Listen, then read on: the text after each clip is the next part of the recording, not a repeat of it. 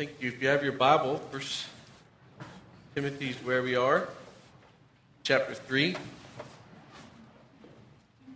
As you've gathered here this morning, my prayer for you is that you would have your Bible open, that your heart would be open to the Word of God, and that you would have a desire to surrender to the truth of the Word of God.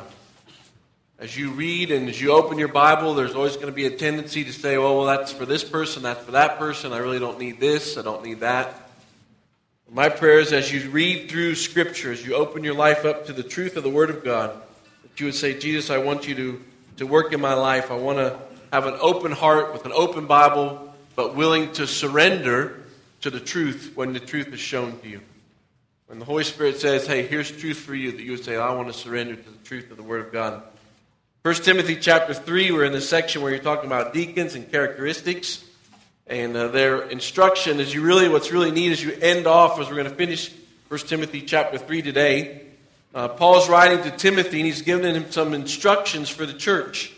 What's very interesting is I know something true about you. Most of us, let's say most of us, men for instance, do not like instructions. We will buy something that will have instructions, and then we'll get it half together, or will be two pieces left over. Then our wife will say to us in that nice, wonderful voice, did you read the instructions? No, dear, I did not read the instructions. There's just something about being a sinner, thank you to Adam and Eve, that none of us really like at times the instructions or the things that we're supposed to follow. And so this morning, as you look at some instruction, I would encourage you to follow it. Stop and say, Lord, this is some words for me.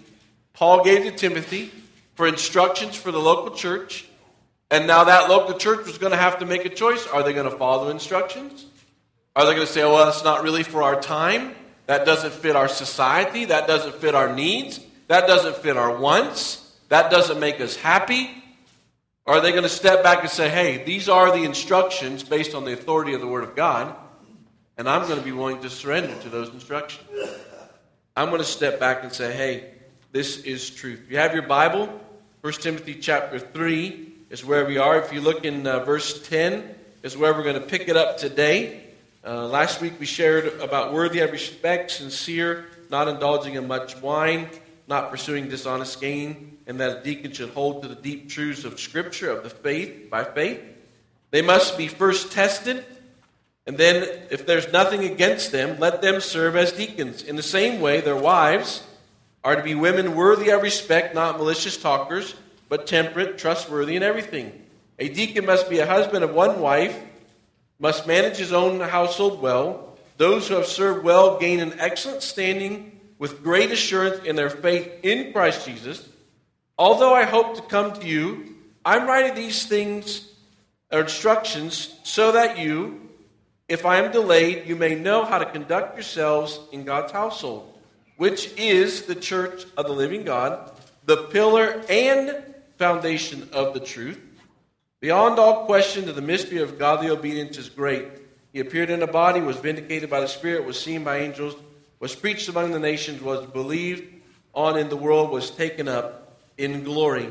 The first thing I want you to just, as you look at this passage of Scripture, a deacon must be tested.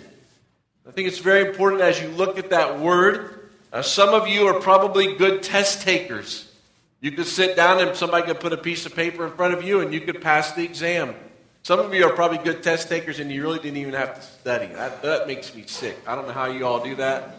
I can study and study and study and study, and you put the piece of paper in front of me and it's like it's all gone. I think it was in there at one time, but because of the piece of paper was in front of me, it's now disappeared in my mind. Paul's not saying, hey, we have an exam, there's not a test that you have to pass. But Paul's saying to Timothy, take a look at these people that you're going to choose to serve and make sure that their lives show that they belong to Jesus.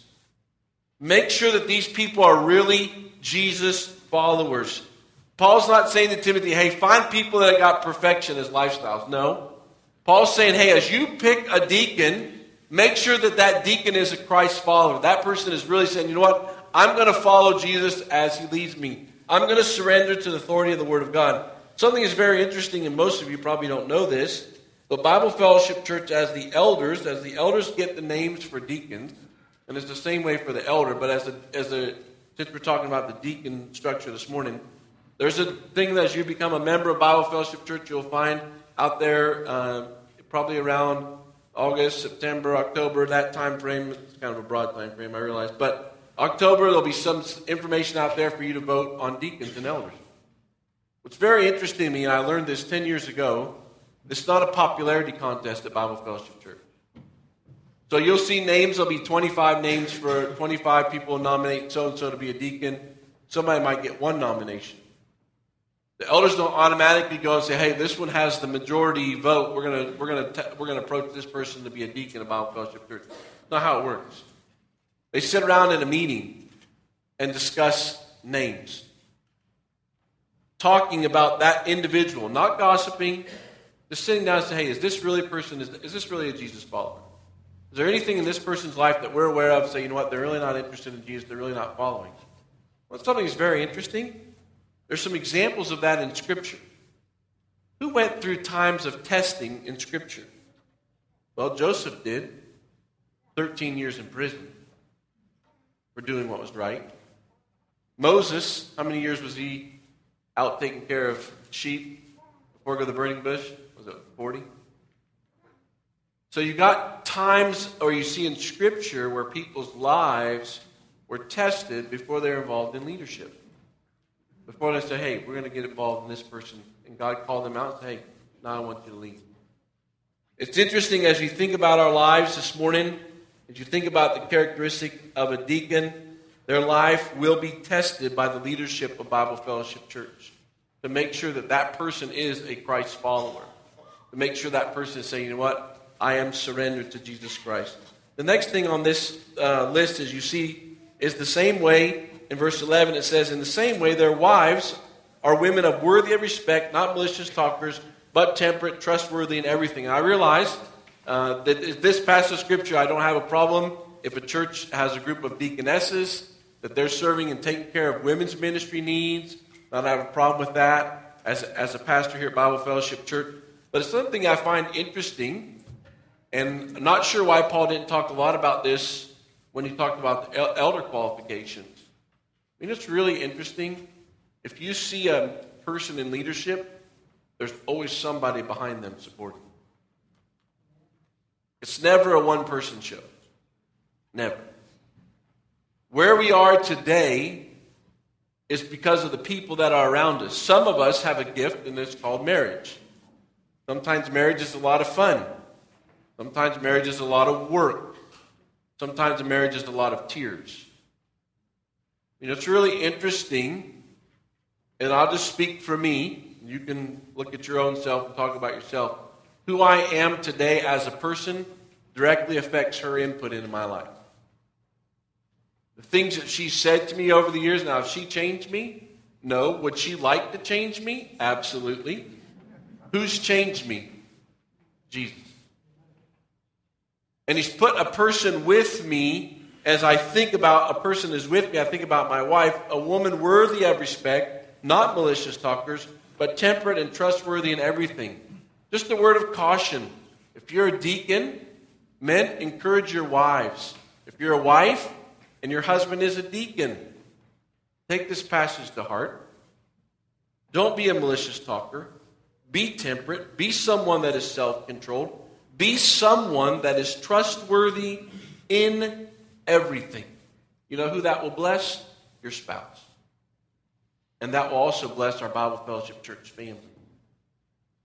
The next thing that you read, and we've talked about this, is a deacon must be a husband of one wife, must manage his own children and his own household well. I've talked a lot about that. I don't want to go over and over that again, but I just, as a man, as a leader in our church family, as a husband, I want to challenge every man in this building that has a gift called a wife, that you are to be a self-sacrificing servant to your wife with the power and strength of the Holy Spirit. Please do that for her. If you don't, we might come find you. Also, as a man in our family, I want to challenge us men that we need to be working to lead our family to Jesus. Please do not dictate them to Jesus. They will not follow you. Lead them to Jesus. Show them a different lifestyle. Show them that Jesus really does matter. Show them that you are willing to surrender to the truth. It's fun sometimes as I talk with different people, and I talk with Seth and Rachel. They really want to know if I'm going to follow my Bible or not. That's really what they want to know. They don't want to know my opinion. They just want me to say, hey, Dad, this is what I believe. They want me to say, hey, this is what I believe. And by the way, because I believe this, I'm going to live my life differently. I want my children to know and to believe that the Word of God is the final authority in their lives. There's no better place or person for them to see than to see that in my life first. If I don't surrender to this book, guess what? My son won't either. He might go to church, which I think is good, but I want my son to be surrendered to the authority of the Word of God more than anything else. Same thing for my daughter. You've heard me say that as well. Something that you find in this passage of Scripture that I thought was really, really interesting is a little bit farther on in verse 13, you read these words. Those who have served well gain an excellent standing and great assurance in their faith in Christ Jesus. 3 words that have jumped out to me as I read that little section of Scripture. Serve well. Now, if I serve well, where does that come from? Just so you know, we did not talk about this beforehand. It comes from worship. It comes from you and I as an individual by faith saying, you know what, this is what God has for my life. By faith. This is what God expects from me, and if God expects that from me by faith, I believe it. When do I have assurance of my faith? When it's not information that is just right here in this little quadrant of my life. I have assurance of my faith when I recognize the truth of the Word of God and then I see it acted out in my actions of my life. That provides assurance for me. That provides that it's just not head knowledge. It's information that actually affects the way I live my life this afternoon, tomorrow morning.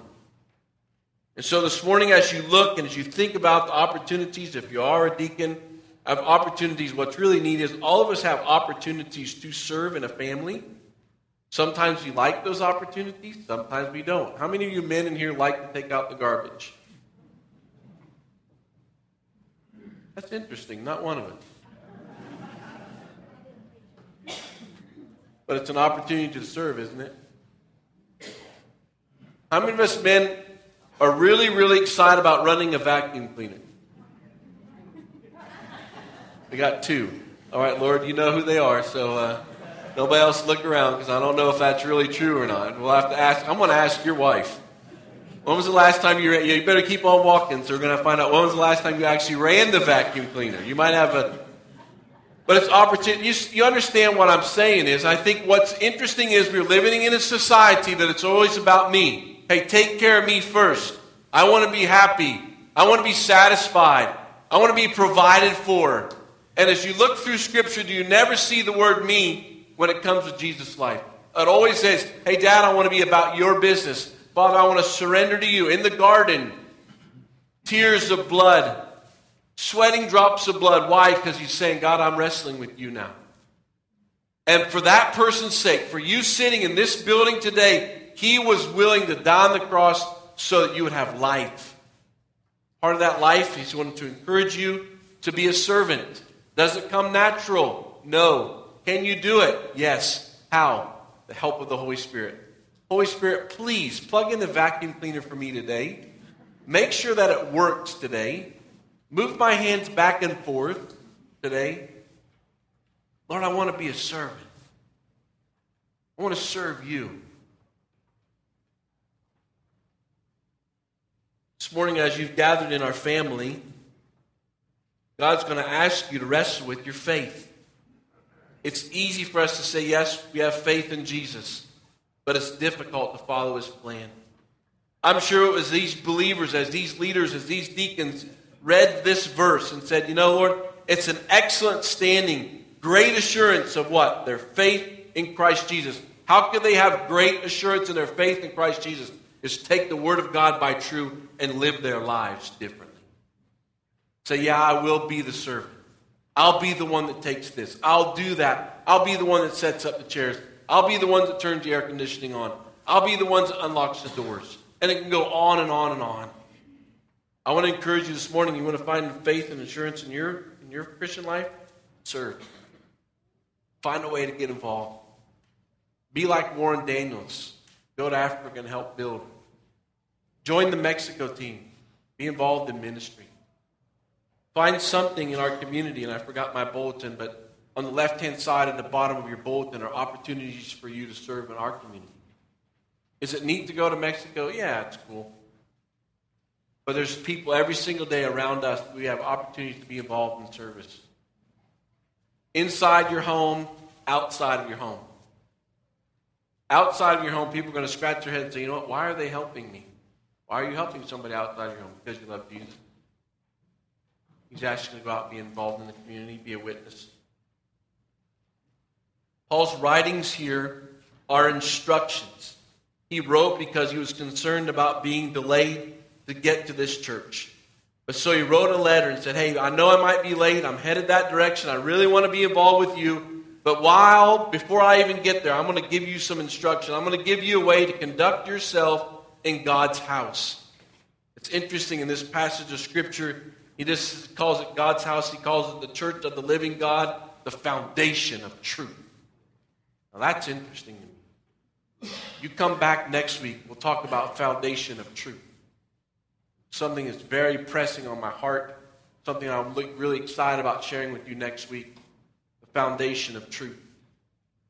And Paul, as he shares this foundation, think about this. You are the church of the living God. You are. We are a building, the living God, a people of a living God. We have the opportunity to show the world what it looks like, what makes it different, what makes you different, where you find hope, where you find security.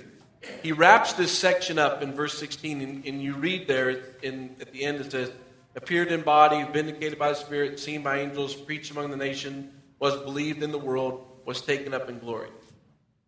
As I was looking at that passage of Scripture, I want you to go with me to two passages. Go to John chapter 1, verse 14.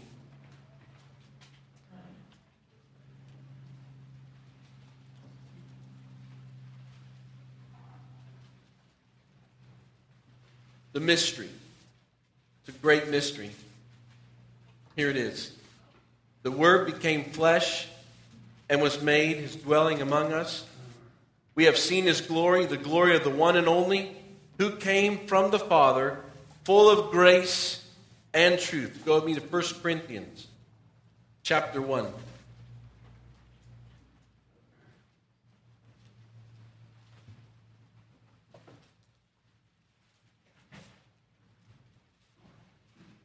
Pick it up in verse 18. 1 Corinthians 1:18. For the message of the cross is foolishness to those who are perishing.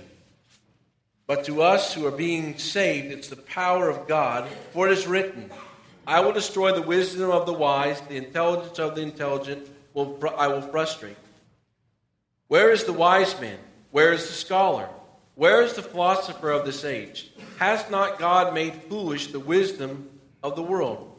For since in the wisdom of God and the world, through its wisdom, did not know him, God was pleased through their foolishness of what was preached to save those who believe. Jews demanded miraculous signs. Greeks looked for wisdom. But we preach Christ crucified, a stumbling block to the Jews and foolishness to the Gentiles. But to those who God has called, both Jew and Gentile, Christ, the power of God and the wisdom of God. For the foolishness of God is wiser than man's wisdom, and the weakness of God is stronger than man's strength. Brothers, think of what you were when you were called. Not many of you were wise by human standards. Not many were influential. Not many were of noble birth. But God chose the foolish things of the world to shame the wise. God chose the weak things of the world to shame the strong. He chose the lowly things of the world and despised things and the things that were not to nullify the things that are, so that no one may boast before him. It is because of him that you are in Christ Jesus, who has become for us wisdom from God, that is, our righteousness, holiness, and redemption. Therefore, as it is written, let him who boasts, boast in the Lord. Paul, when I came to you, brothers, I did not come with you with eloquence or superior wisdom, as I proclaimed to the testimony about God, for I resolved to know nothing while I was with you except Jesus Christ and him crucified. I came to you in weakness and in fear, and with much trembling. My message and my preaching were not with wise and persuasive words, but with a demonstration of the Spirit's power, so that your faith might not rest on man's wisdom, but on God's power. That's the mystery. That's the foundation of the church. And so as you wrap up the end of chapter 3, and you say, wow, what a mystery. What an opportunity. As I look at these verses, I've just been wrestling in my soul. You know, we pick up 4 or 5 verses and we just kind of pull it out and say, okay, we're going to talk about deacons and their leadership and husband of one wife. And we get all this kind of stuff. But what's really interesting to me and really fascinating to me is I sat down this week and as I think about the instruction for a church, and here's Paul sharing with Timothy, here's some instruction. Will the church follow? And the church is going to have to make choices in that. But what fascinates me is if you put it all together, if you take chapter 2 and chapter 3 and you just put it all together and say, here's the responsibility for us as a church. So this is how I look at it. Paul shared with Timothy that he wanted these believers to pray for all. He wanted these believers to pray for even those kings that persecuted them. Paul's asking this church, hey, I'm going to ask you to pray for the king that's going to murder some of your people. I'm going to ask you to pray. And he's not going to ask them to pray that the king feels good or that the king's a nice guy or that the king treats them nice. No. He's going to ask these group of believers in the middle of the hardness of the opportunity of their heart, in the middle of their anger, their opportunity to say, I'm going to respond to this person. You know what he's going to ask them to pray? That they choose Jesus as the mediator. That king steps back and says, you know what? I'm making a choice and I'm choosing Jesus.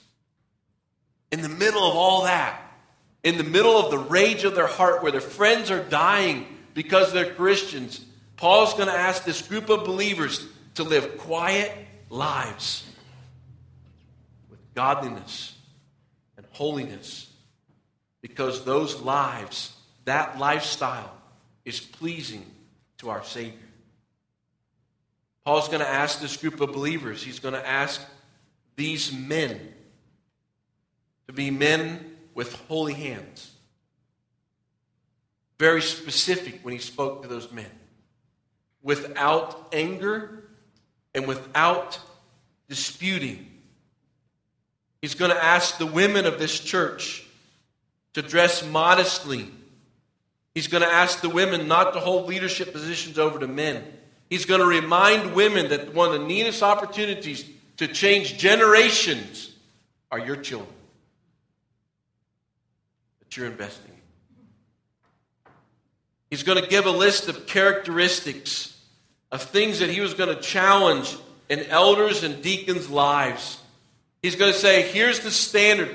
Here's an opportunity for spiritual growth. But when you grow and when you look at this opportunity, don't come up with what man thinks.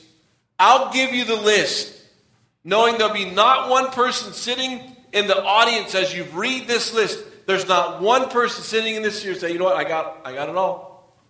I figured this thing out. Man, I'm just the best Christian ever. I'll just write myself a book and tell you how to do it. And you can buy the book and then I'll be a wealthy Christian telling you how to do it. But he's given you some instructions. Those instructions are for your good. Those instructions are for you to welcome. Say, hey, here's some instruction for me. Is the instruction comfortable? No. Is it easy? No. Do we like it? As I look through that list, I don't like it. But I want to welcome that instruction. Say, God, develop that in my life. That's what spiritual maturity is. For me to step back and say, you know what, God? Be honest. I'm an absolute mess. I do not have it all together. I struggle with sin every single day of my life, just the way you do. But I'm a person, when I wake up in the morning, I'm saying, you know, Jesus, you know how bad you know how much of a mess I am. But I want to come to you, Jesus. And I guess there's a word that keeps floating around. And nobody's come to me purposefully, but I keep hearing this word over and over again. And the word is repentance. And most of us just think about the word repentance when we're talking about the time I said yes to Jesus. Oh yeah, Jesus, I'm asking for forgiveness of my sin. Hey, I'm repenting. I need you. Maybe repentance needs to be saying, you know, Lord, I don't measure up here. And there's 2 chapters of things for us. Things specifically for a man in a church. Things specifically for a woman in church. Specific characteristics that he wants to develop in our lives. And you know what we have a tendency to do? Oh, no, hold on a second. I kind of enjoy living this way. It's really taking care of me, but you're missing out. You're missing out on the blessing, not monetarily. You're missing out on the joy in life when you live this way. The instructions are not there to control you, manipulate you. Those instructions are there for your good. But you have to make a choice to welcome that instruction into your life. Maybe this morning, it's time for you to say, you know what, I welcome it. And you need to say, you know what, Lord, I'm going to ask for forgiveness. I'm going to repent for you today. Say, God, I need forgiveness. I'm repenting because I'm not welcoming this list in my life.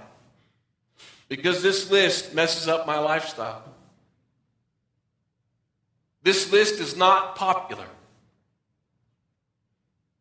And maybe you've been sitting in a building for a long time. You might have had your Bible open, but your heart's hardened. Because you're not willing to say, yep, I surrender. I got it. I figured it out. And surrender, repentance, whatever word you want to say, it's you saying, God, I agree, and I want the Holy Spirit to make life change in me. I agree with you. You might be a man sitting in this building saying, you know what, it's time for you to agree with God that you got an anger issue. Say, God, that's me. I got an anger issue. And when he shows it to you, don't be afraid. Don't give excuses. Just welcome it.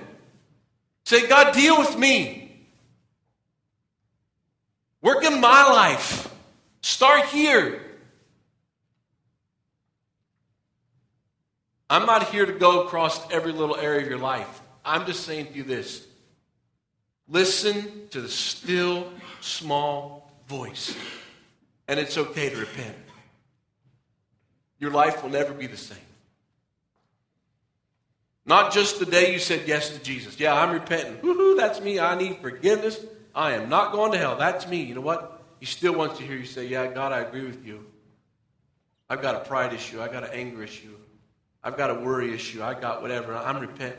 It's me and you now. You've identified it with me. I see it in the truth of the Word of God. It's important to have an open Bible. It's important to have an open heart. But I think probably one of the greatest characteristics is a surrendered heart. Because there's a lot of people that know this book. But I'm not sure there's a lot of people that have surrendered to this book. When I mean surrender, I mean when he's knocking in your heart saying, here's your issue. you give it up. You know what? He'll talk to you as long as he needs to. Sometimes it'll be that little still small voice. Sometimes it's the 2x4. It's not because he's mad at you. It's because he loves you. It's not because he controls you. Because he wants what's best for your life. He wants to set you free. Personal illustration, I am looking at something on my banking last night. I was doing my online thing, and I got it all set up to do what I want to do, certain things, and so I looked at it, I was like,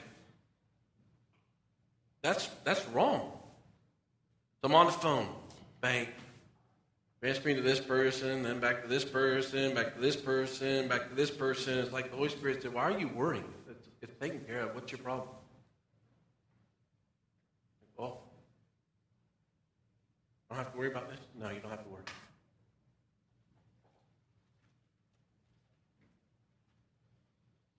I don't know what it is for you today. But as a church, here's an opportunity. 2 chapters. Just 2 chapters. 1 Timothy. Paul talking to you. Are you listening? Are you welcoming it? Please, don't say that's a great verse for my wife, for my neighbor, for my great-great-grandmother, for whoever. You welcome the verse. You open and say, wow, that's a cool verse for me. Should pray.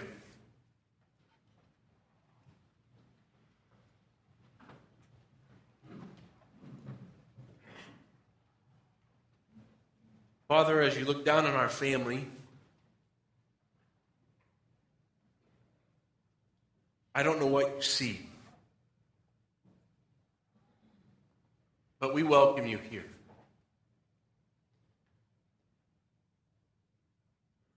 So, Father, if there's somebody sitting in this building that have never said, hey, I've got a sin problem, and I need a Savior, and I'm putting my faith in you, Jesus, make that person choose you today. Draw them to you today.